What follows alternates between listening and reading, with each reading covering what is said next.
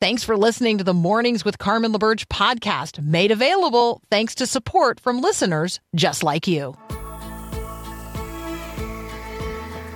Encouraging you to live as an ambassador of God's kingdom in the world. This is Mornings with Carmen LaBerge on Faith Radio. If we're gonna fly, we fly like eagles, arms out wide. If we're gonna fear, we fear no evil. We will rise. By your power we will go. By your spirit we are bold. If we're gonna stand, we stand as giants. If we're gonna walk, we walk as lions. Good morning again. It's hour 2 of Mornings with Carmen here on the Faith Radio Network. It is Forgiveness Month here at Faith Radio, and we've got a lot of resources posted at myfaithradio.com, all kinds of encouraging, equipping resources on the forgiveness front. And so if you need to experience forgiveness, there are pathways to help you engage with the one who is the source of all forgiveness, and that is God himself. If you are in need of extending forgiveness to someone else, there are resources related to that. So I encourage you to check it out at myfaithradio.com. Early Thursday morning, which I realize is a whole day ago now, but my chances are you missed this if you were busy doing other things. But Ukraine has actually now engaged in what appears to be the core of its long-awaited counteroffensive against Russia. And so we want to be lifting up all that is going on there, recognizing that we have brothers and sisters in Christ on both sides of that conflict. Maybe I should say on all sides of that conflict. And so we certainly want to be praying for peace and the preservation of human life and dignity, and that God would bring resolution, and that it would be just and honorable. The Wall Street Journal reported yesterday that Cuba, which, let me just remind you, is just not far. It's just not very far to Cuba. Okay. So the Wall Street Journal reported on Thursday that Cuba has agreed to allow China to build an electronic spying facility on the island of Cuba in order to conduct signals intelligence on U.S. communications. So, right now, the United States is contesting what is being reported in the Wall Street Journal. But let me just say that, this is probably an ongoing story and one we're going to want to watch. In other global news related to what the U.S. is engaged in overseas, you will recognize that the United States has an agency for international development. It's called USAID. It is the vehicle through which the United States delivers food and other humanitarian assistance to hurting people throughout the world. And we have talked on many occasions about what's going on in Ethiopia and the Tigray region, the desperate need of the people there. And so this is a really troubling announcement from USAID, which says it is halting food aid to Ethiopia because of widespread and coordinated campaign of diverting the food assistance. So we have been sending food aid to the people in the Tigray region, but it has been intercepted and redirected or diverted by those in the Ethiopian military. And it is very challenging. And so we want to lift up the people who have not been receiving the aid that they thought they were getting. And obviously the situation grows ever more desperate. There is no Western journalism on the ground, and so it's really hard to know what exactly is happening.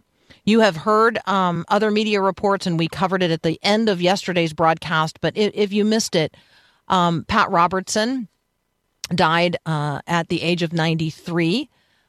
You will recognize him as the host of the 700 Club, the Christian Broadcasting Network, Regent University, and a person who really was the pioneer in terms of courting Iowan evangelicals. Like when you hear today that everybody goes to Iowa to court evangelicals, well, Pat Robertson's actually the first person who really did that as a part of his run for the presidential nomination in 1988. And so you're going to hear a lot of people say a lot of things about Pat Robertson. You're going to hear very selective audio culled. And I just want you to consider this.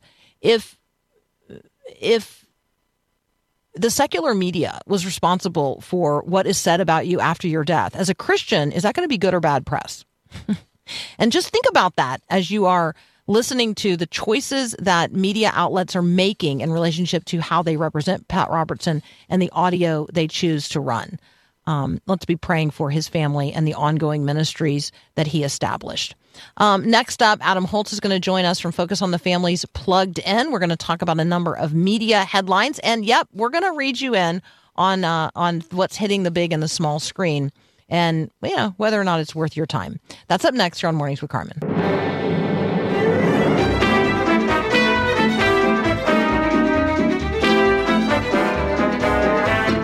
Adam Holz is joining us from Focus on the Family's Plugged In. Good morning. Good morning, Carmen. How are you? I am well. It's my birthday. Oh, happy birthday. Mm-hmm. Go, Carmen. I didn't want to get all the way to the end of the conversation and you feel like you were not in on that. I'm not in on that. Hey, speaking of conversation, before we even get to the things on our docket, can I share a personal anecdote about Pat Robertson? Please. So I turned 18 in August of 1988, growing up in Iowa, and that was an incredible time to be growing up in Iowa. I mean, I'm pretty sure I have never uttered that sentence before in my life, by the way, because everybody who was participating in the political process came to Iowa, and we were really encouraged as students at that point to participate, to go listen to them, to go hear people. I was a delegate for my county convention that year, and I think I was a delegate, honestly, I don't remember 100%, for Pat Robertson, but I remember when he came to my hometown of Perry in 1988 and spoke, and he was amazing. And I remember hearing lots of people. So Jesse Jackson came to our little high school and spoke. I heard Jerry Brown speak. A couple of years before that, I heard Ronald Reagan speak. And so what I want to say is I think it's an incredible thing to be involved in the political process at the grassroots level. And as an 18-year-old, that was really burned into me. I'm probably a lot more cynical now than I was when I was 18. And I think that the intersection of our faith and politics is necessarily a messy and complicated one. There's so much that can be said, but I think there's tremendous value, regardless of where you're at politically, of being engaged, of understanding that, that politics really does start at that local level, and asking the question, what does it look like for me as a citizen to be informed, to be engaged, to be asking, where is Jesus at in the midst of this, even though we can see corruption on both sides of things, and the corruption can make us cynical. But I don't think that Christ has called us to be cynical, even though that's so easily my default position. So anyway, I just wanted to share that. I remember Pat Robertson just absolutely wowing me when I was 18 years old back in 1988. That is awesome. Thank you so much for sharing that. When you say the word cynical, I just immediately think about, so we play bananagrams in our family, and, and I, am looking at other people's words that they're writing sometimes. Right. And I'm pretty fast at bananagrams, and I see this word in somebody else's, like on their board, SINICAL. I'm like, SINICAL. That is not a word. Oh, wow. But when you read it, what does it say? Yeah. Cynical. That's interesting. I love that. Oh, there you go. Just a little word thought for the day. Okay. Yes, I love word thoughts. Transformers: Rise of the Beast. I live in a household where there might be some Transformers on somebody's shelf. So is this a movie he's going to want to see?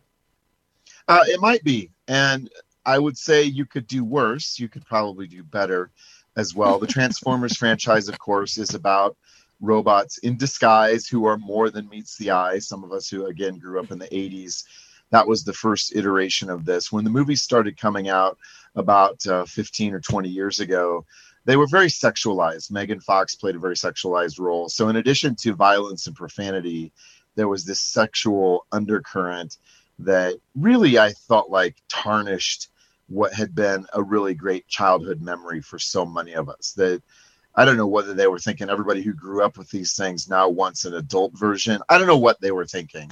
But back in 2018, the last Transformers movie, Bumblebee, kind of was it wasn't a reboot, but it was a reset of the franchise and the overall origin story of the franchise. And there's still violence. Basically, you have robots, good robots, bad robots that transform, tearing into each other. And I mean, they could start an entire parts franchise for automobiles with the amount of carnage we see, mechanically speaking. And that can be pretty intense. There's still some profanity. I am glad to report that movie and then this one, Rise, what's it called? I totally lost my train of thought. Rise of the Beast. Rise of the Beast, yeah.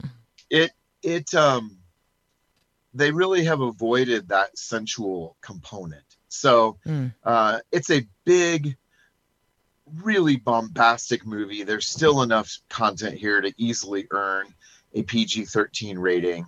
But at the very least, we can say the glass is half full, that they've avoided that other stuff. Or you could still say the glass is half empty because the violence and profanity maybe more than you want your kid to engage with. So there you go. Transformers Rise of the Beast. Pretty good story, too, by the way. This was engaging story, some nice redemptive elements about heroism and sacrifice. All right, when we come back, Adam Holz is going to read us in on idolatry. There might be an ongoing problem with idolatry. There might also be an ongoing problem with idolatry. Idolatry? Yeah, that's up next here on Mornings with Carmen. Thanks for listening to the podcast of Mornings with Carmen. As you know, this is a rebroadcast of the live radio show carried on the Faith Radio Network. There's a lot going on at Faith Radio. Tons of free resources just waiting for you and for you to share with others at myfaithradio.com. How does that all happen? Well, it happens through listener support. So Faith Radio, Mornings with Carmen, all available because of listener support from listeners, well, just like you. If you're a supporter, thank you so very much. If you'd like to become a supporter today, just visit myfaithradio.com. And again, thanks for being a part of what we do every day at Mornings with Carmen.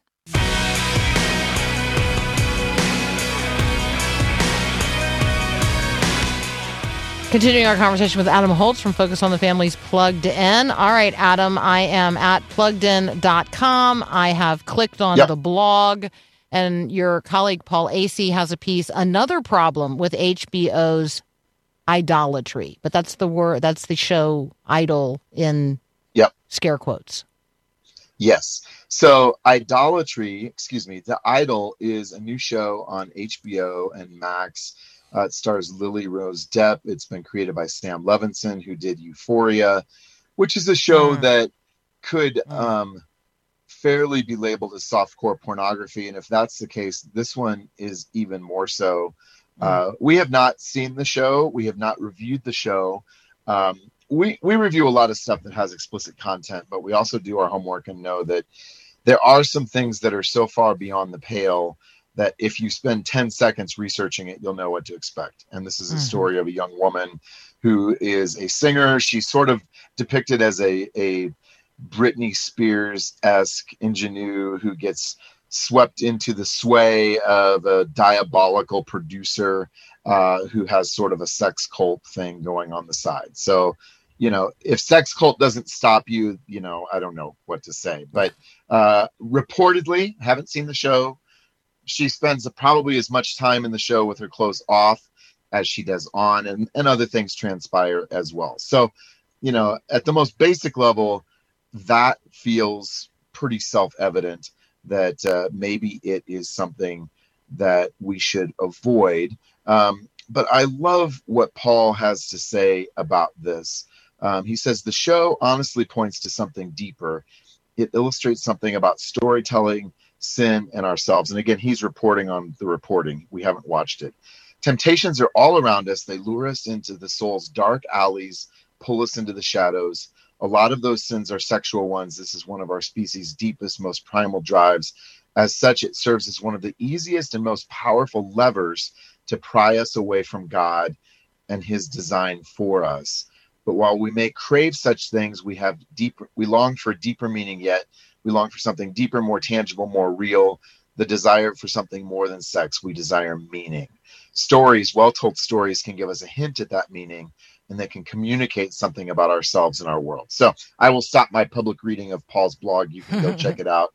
But I love the way he unpacks the fact that we don't have to watch a show like this to be able to understand the core issues that are in play here and to have a theological dialogue about it. And, it's always a judgment call. Do I have to watch something to participate in the conversation? Sometimes we may say, yeah, I really want to know what's going on. Other times you can read an article or two if you really have somebody who wants to talk about it, and probably have enough ammunition to have, maybe ammunition's the wrong metaphor, enough fodder for a conversation that can be meaningful and redemptive. And I love what Paul has done in this piece.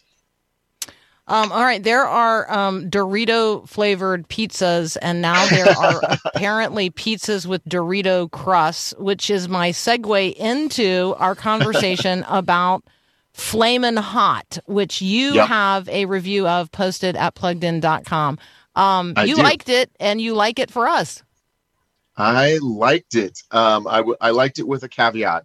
So Flamin' Hot is the origin story of where Frito-Lay's Flamin' Hot brand came from. Flamin' Hot Cheetos, Doritos, Fritos, popcorn, all sorts of things. And I think the interesting thing here is that sometimes we can go to the store and you might think that a product just magically appeared one day, that Frito-Lay's, scientists pushed a button in their lab and poof, there it came Flamin' Hot. Well, that wasn't actually the case with this story.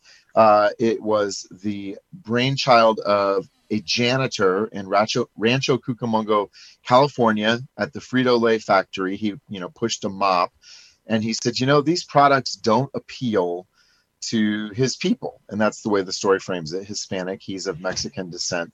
And this is in the 1980s. And he said, what if we sprinkled some chili spice on them? And the company was struggling, as lots of companies were in the 80s.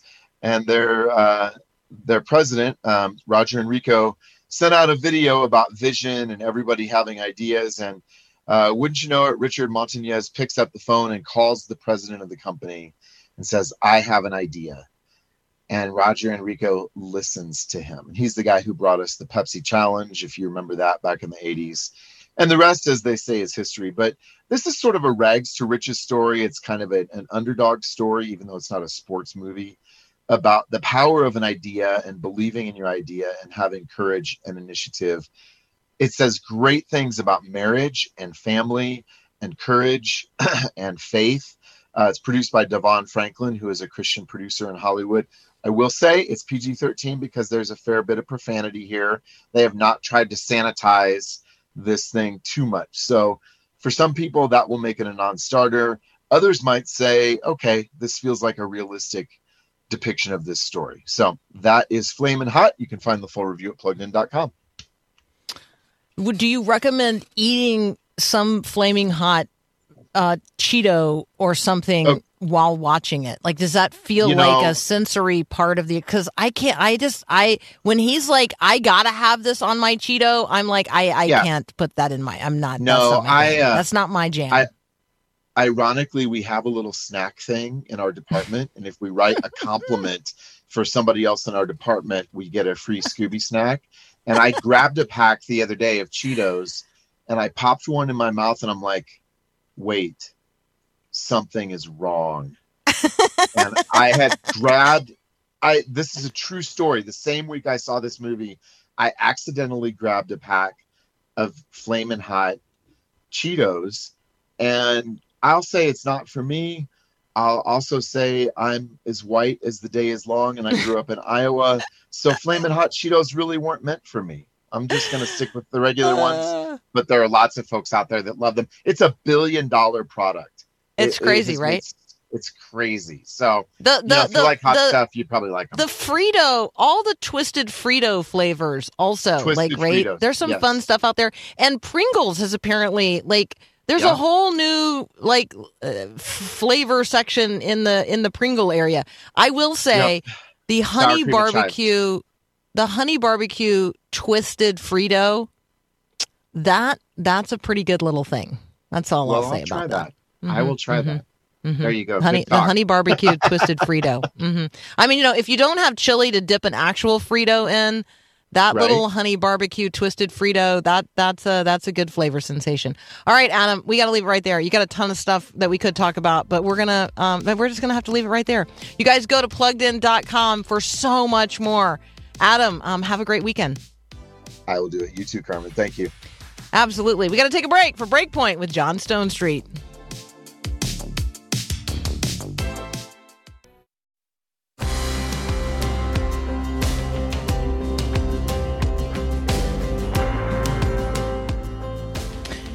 Hey, are you right where you belong? What does that mean? What does it look like for you to fully occupy the space that God has given you and to consider the space you are now in as your God-given space? Like, what does it mean to consider where we are and then to begin to embrace that where we are, wherever that is right where we belong? Do you remember the conversation that we had with Dewey Williams a couple of weeks ago? He's the guy who now actively does ministry on death row. And he shared with us an early conversation in that ministry when, he was not where he wanted to be in ministry. And he was not where he thought, he ought to be in ministry. He was not experiencing the things that he thought he ought to be doing. And a man on death row said, I'm not where I want to be, but I am right where I belong. I am right where God can use me best. I am right where God needs me to be. I'm not where I want to be, but I'm right where God needs me to be. And I thought about that as I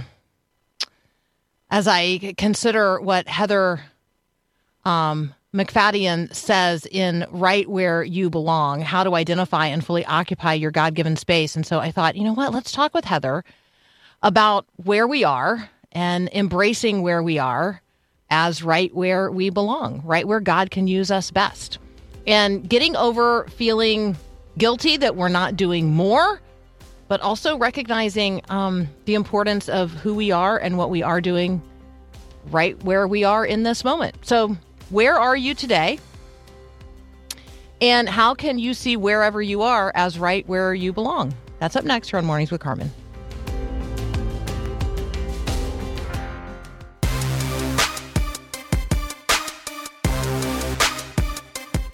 All right, I'm really excited to introduce you to Heather MacFadyen. If you don't yet know her, she is a host of a very popular parenting podcast, Don't Mom Alone. She also has a book by the same title.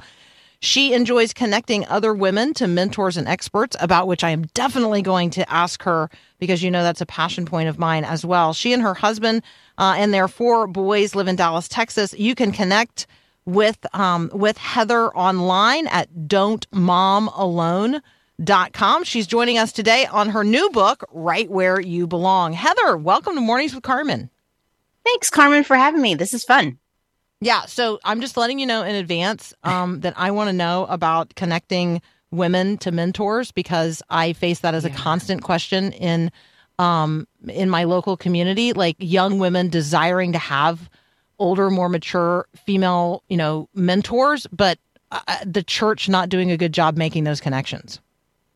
Well, and I think it's also us doing the inner work with those moms who have gone before to see that just because they maybe made a few mistakes, that doesn't discount them from guiding the ones who come behind them. And you don't have to be 80 years old to be a mentor. If you're just one season ahead, you have wisdom to share and perspective. So I think it's doing that work with women too. Yeah, that's so good. That's so good. All right. Take us into a little bit maybe the theory behind Right Where You Belong. Like, what is the motivation for this particular conversation? Most things I do are pretty selfish, I have to admit, Carmen. And this came from my own journey of always feeling like I'm missing out. And God kind of guiding me to the truth that if I'm in the middle of his will, I'm never missing out. And that was really comforting. And it helped whenever I'd have that I'm missing out moment, I would rephrase it in my mind and say, nope, if I'm in the middle of God's will, I'm not missing out. But then the question became, well, what is God's will? Like, that's a really hard question to answer for centuries. And I think I then landed on a tweet that was talking about humility. And in my mind, humility was, woe is me, get smaller, let God be bigger. And this tweet said the Hebrew original expanded definition that rabbis would have taught their students is humility is to fully occupy your God-given space.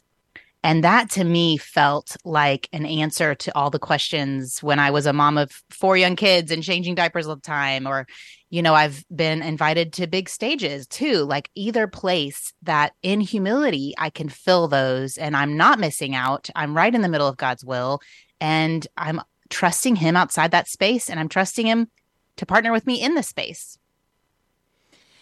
It's so freedom giving.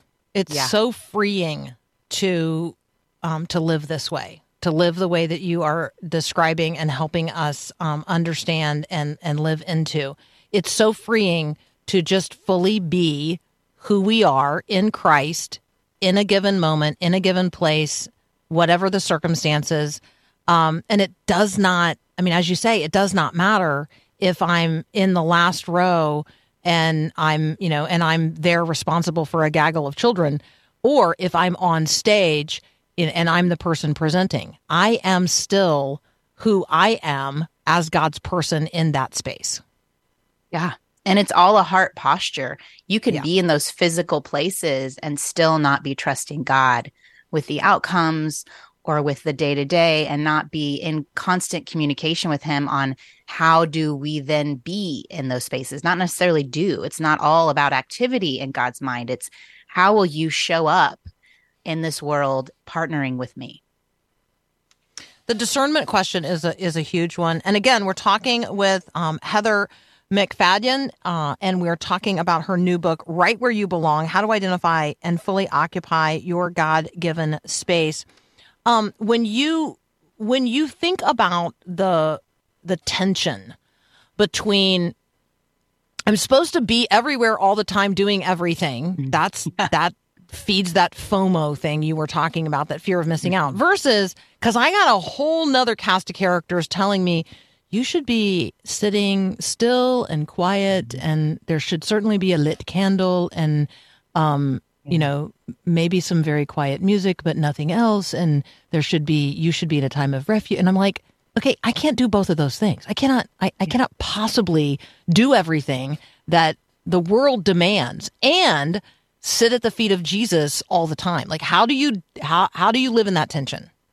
Yeah. To me, it's having what I call a God listening heart, which is what Solomon actually asked for when God said, what do you need to lead these people? And he said, wisdom is what it's translated, but the Hebrew is a Shema Leb, which is a listening heart. And the listen coincides with obey. So it's this, how am I, even if my hands are busy or my eyes are looking at a computer, how is my mind connected with God and listening to where he's leading me? And how am I listening always to his voice, whether it's through his word or in prayer? And I think we overcomplicate sometimes and we get distracted, and the enemy's schemes usually are distraction, discouragement, division. And if we're finding those to disrupt our peace, we're like, okay, I'm not going back to God, and I need to go to him to know what my next step is, because for you in this moment, it might be pulling away, just like Jesus. He pulled away from the crowd so often, but he also pushed into the crowd with compassion. He was led to feed and to teach crowds of people. And so it's not a one formula for everyone in every moment. It is literally trusting the God of the universe to know more than we do and to guide us. Heather, you talk about 4 boundaries in the book: time, place, wiring, and experiences. I think time, people, we might be able to imagine at least part of the conversation related to time and place. But what's wiring as a boundary in terms of something that God gives us? Yeah, if we think about, again, going back to the Israelites and the space God gave them, there's a chapter in Joshua where he outlines the boundary lines of that space and he tells which tribe to go where. And I think he does that for us in really practical ways that we often discount as not important. And wiring is that for us. I think my kids' generation is better at knowing themselves and their different, strengths or whatever personality, we used to say Myers-Briggs, whatever those kinds of personality tests are. But I think even as adults, we can forget, what did we love to do when we were kids? What do people come to us for that we discount as important or vital because it comes so easily to us? And I think considering those things, because God made you uniquely for this time in this place, and that wiring, maybe it got mislabeled by past experiences or parents, or you were told you were bossy and you're actually a fantastic leader. It just is a gift that's gone awry. So considering those things when you're considering your space is really important. So I'm gonna again, when you talk about, hey, we write things out of our own need to hear them and selfishness in terms of that, I'm just gonna ask what you might perceive as a selfish question. So in terms of the young moms in my life, some of them are like my own girls who now have their own kids, and so they're under stress. You feel it, you experience it. Sometimes they talk about it, sometimes they don't. And yet they are seeking to discern like real things in their own lives. And in one case, a daughter who is tremendously gifted worship leader, has opportunities to do that, is in a church that affirms that. However, she also has a special needs child, and there really are not programs that are going to be developed in this particular congregation to meet the needs of this particular grandchild of mine. And there's a tension there, like, right? Do I continue? This is not me speaking, but speaking on behalf of another. Do I continue to use my God-given talents, gifts, and abilities because God has given them, and God has given this opportunity to use them and lead others in worship, but God has also given this child. Like, right? That's a real tension. Like, these are the kinds of discernment that moms are trying to make today. Yeah. And I interviewed actually for the series that went out with this book, a mom who was in a similar place as a songwriter and performer. And she said they can feel like opposing things and tensions. And she actually found that the boundaries of them created a new space for her and a unique space for her. And so I would just encourage that daughter to seek God and to ask him, God, what space are you looking for me? Because in my mind, immediately I thought, oh my goodness, who's the worship leader for the kids with special needs? Because that's a whole thing. And who can provide a space where kids could come and worship freely and not be judged if their behavior doesn't match all the other kids? And whose hearts are so on fire for God in a way that we as a community miss out, as a culture miss out on. It's so good. That's so good. Heather MacFadyen, MacFadyen, HeatherMacFadyen.com. We're going to continue our conversation with Heather in just a moment. The book we're talking about today, Right Where You Belong, but Don't Mom Alone is another place that you can connect with her in her earlier book and her ongoing podcast. So all kinds of opportunities there as well. You're listening to Mornings with Carmen. We'll be right back. When Jesus teaches us to pray that God would forgive us as we forgive others, what does he mean? What does our forgiveness look like? And how ready are we to forgive? Or how fast are we to forgive? How many times do we forgive the same person for the same offense against us? Living out the life of forgiveness can only be done if we stand as forgiven people before the cross and the empty tomb of Jesus. In Jesus Christ, you are forgiven.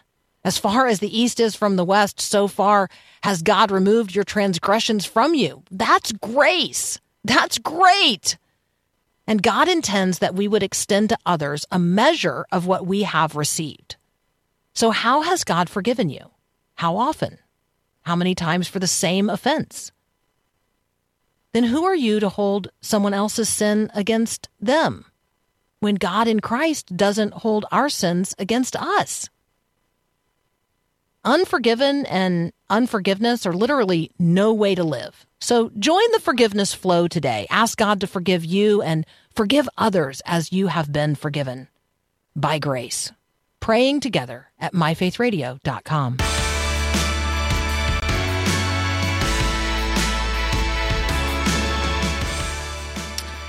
What is the space that God has created, called, and gifted you to occupy? Are you doing that willingly and joyfully and in filling that space? Even though you might be anxious or feel like it's less than or more than you're right for. We're having a right-sized life conversation with Heather MacFadyen. The book is Right Where You Belong, How to Identify and Fully Occupy Your God-Given Space. One of the things that you talk about, Heather, is that, like Jesus never asked us to do something he wasn't willing to do first. Can you talk about how Jesus, like, rightly occupies the space that God gives him? Yeah, this really struck me when I was considering the first space Jesus was assigned on this earth was a baby's body. And I thought, what a vulnerable, risky space to dwell in and fully dependent on the people around him to care for him. And then I thought of him being assigned to a cross. And the moment I was in Israel, which was a gift, but in the Garden of Gethsemane, and I was considering the emotions he was feeling at the time of just asking God to take this cup from him. And he knew how the story would end. He is God. He is omniscient. He knew that he would rise again. And yet he didn't want to have to walk through the pain of the cross and endure all of that. And I think it made me realize Jesus knew how to hold the tension of pain and hope and grief and joy. And I just connected with him in that moment. And to me, it was such an encouragement for all these spaces that whether they're palaces, which I don't think Jesus occupied a palace in his time, but Esther is assigned to that role, or whether it's a prison like Paul, that it's less about where we are and who we are with, and that's God. That's so good. I think anytime that I'm with someone who feels like they are being asked to occupy a space that is beneath them, or that where they could be doing so much more, or be in such a bigger spotlight. Like I may not say it out loud, but this is what I'm going to draw to mind. Like Jesus actually condescended not only to our reality, but to the lowest level of it. And the smallest, the smallest, most dependent, seemingly meaningless. Obscure. And even at 12 years old, I think about that story in terms of Jesus's willingness to submit to his earthly parents and to his position in culture as a young person, and continue to grow up and be obedient in an environment where he was obviously already ready to be the teacher. And so that whole humbling ourselves in the spirit of the Christ who humbled himself and condescended to our reality in so many ways. Just such good. That was really a powerful, sticky observation for me in Right Where You Belong. So thank you for that. What encouragement would you give today to the mom who's listening? She's got 2 little boys under 4. She's got a third one on the way. She has a part-time ministry position that she can now do from home, but obviously the life she's now living is very, very different than the one she had even, let's say, 5 years ago. And so how that perception of the self is influenced by the repetitive, difficult tasks of being a mom, and the desire to, have our gifts used in ways that we feel like are kingdom advancing. Like, can you just talk to her right now? Yeah, I think 2 things encouraged me when I was in that season. One, people will tell you, the days are long, the years are short, but that doesn't help you. So what did help me was a friend who said there's a difference between calling and assignment, because sometimes as moms, we can feel really burdened by, is this my greatest calling? Like all those things I was doing before motherhood don't matter. And what am I going to do once my kids leave? Like, this is it. And that feels like a lot of pressure. She said, no, your calling as a believer is to go and make disciples. And your assignments are where you do that over the course of your lifetime. And so this season of little boys and growing boys in your womb is a season of making those disciples. And those will be your most intimate disciples. They're the ones who you will most influence knowing the love and care of God. And they may surpass you and their kingdom building work. And that is humbling in itself. But to see that as valuable for this moment, instead of thinking, man, this is it, this is the only reason I'm here. And then I think the other that was helpful for me with little kids was thinking of Hannah with Samuel and thinking of Moses's mom, and how we learned that they were with their boys until they were weaned, which at the time was probably in the culture was about 5 years old. So in those 5 years, those women so influenced those men that they were used by God in mighty ways. In fact, Samuel, as a boy, heard God's voice, and God spoke to him and not to Eli, the priest. So, and Moses met with God. I mean, both men. And so to not discount those early 5 years, those matter. Those two men were not in places where they were necessarily taught how to walk with God, and yet their 5 years with their moms mattered. So those two things encouraged me. Wow. That's so great. Thank you so much for that. That's such a gift. I took notes. I'm going to certainly pass those notes along to others. If there's somebody listening right now who maybe is like me, of an age, 55, we want to be in a mentoring relationship with a younger woman. Like, I mean, how do we go about helping them see us and us see them, and actually like take that step, make that connection? If you're a part of a church community, maybe you have interacted with someone, whether you are the mentor or the mentee, and you have seen something in them that you want to offer up. Or I think it's harder when you're the mentor to offer that to someone. I think our church has done a great job of having what they call heart-to-heart ministries. And so women who want to be mentors can sign up, and women who want to be mentored can sign up. But I always tell mentees to invite a woman to coffee one time, that this doesn't have to be a long-term forever relationship. You're going to my kid's graduation, all those things, but a one-time coffee, and just see if it's a match, and maybe make, a monthly or bi-monthly meeting where you get together. And I think it can be a small thing. It doesn't have to be a huge commitment, and that makes it less intimidating. That's a great place to start. And then I will just add to that, if somebody has ever asked you to mentor them and you didn't respond, like, it's never too late to circle back around. So I'll just confess that has happened to me. I mean, just prior to COVID, a young woman asked me if I would mentor her, and I just completely didn't do it. Like, totally 100% didn't do it. Dropped the ball, never followed up. I mean, and so I saw her this past Sunday at worship, and I'm like, hey, you know what? I remember that you asked, and I remember that I failed, and I confess, and I asked forgiveness.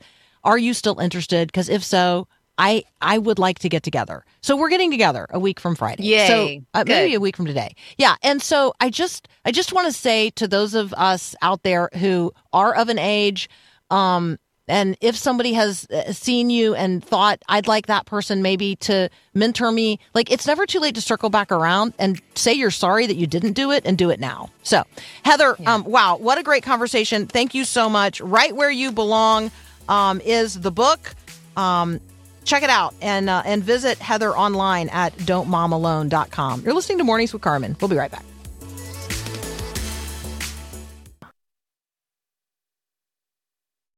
Outside, let's have some fun. Ain't nothing like this. All right, the Friday Farm Report. This one is not from my own farm, but from yours. I love it that listeners send in now their farm reports. I got a farm report from Lisa Woodrow. She and her husband have a farm in northeastern North Dakota up by the Canadian border. Little shout out to the Woodrows today. You might run into them at a farmer's market near you, where she might be sharing some rhubarb concoctions. I got to tell you, I am excited about that prospect. So what's growing where you are? What are you planting? Plant the seed of God's word today in someone else's life, and have a great weekend. And God bless. Thanks for listening to Mornings with Carmen LaBerge. Podcasts like this are available because of your support. If it's important to you to hear things that encourage your faith, click the link in the show notes to give now. And thanks.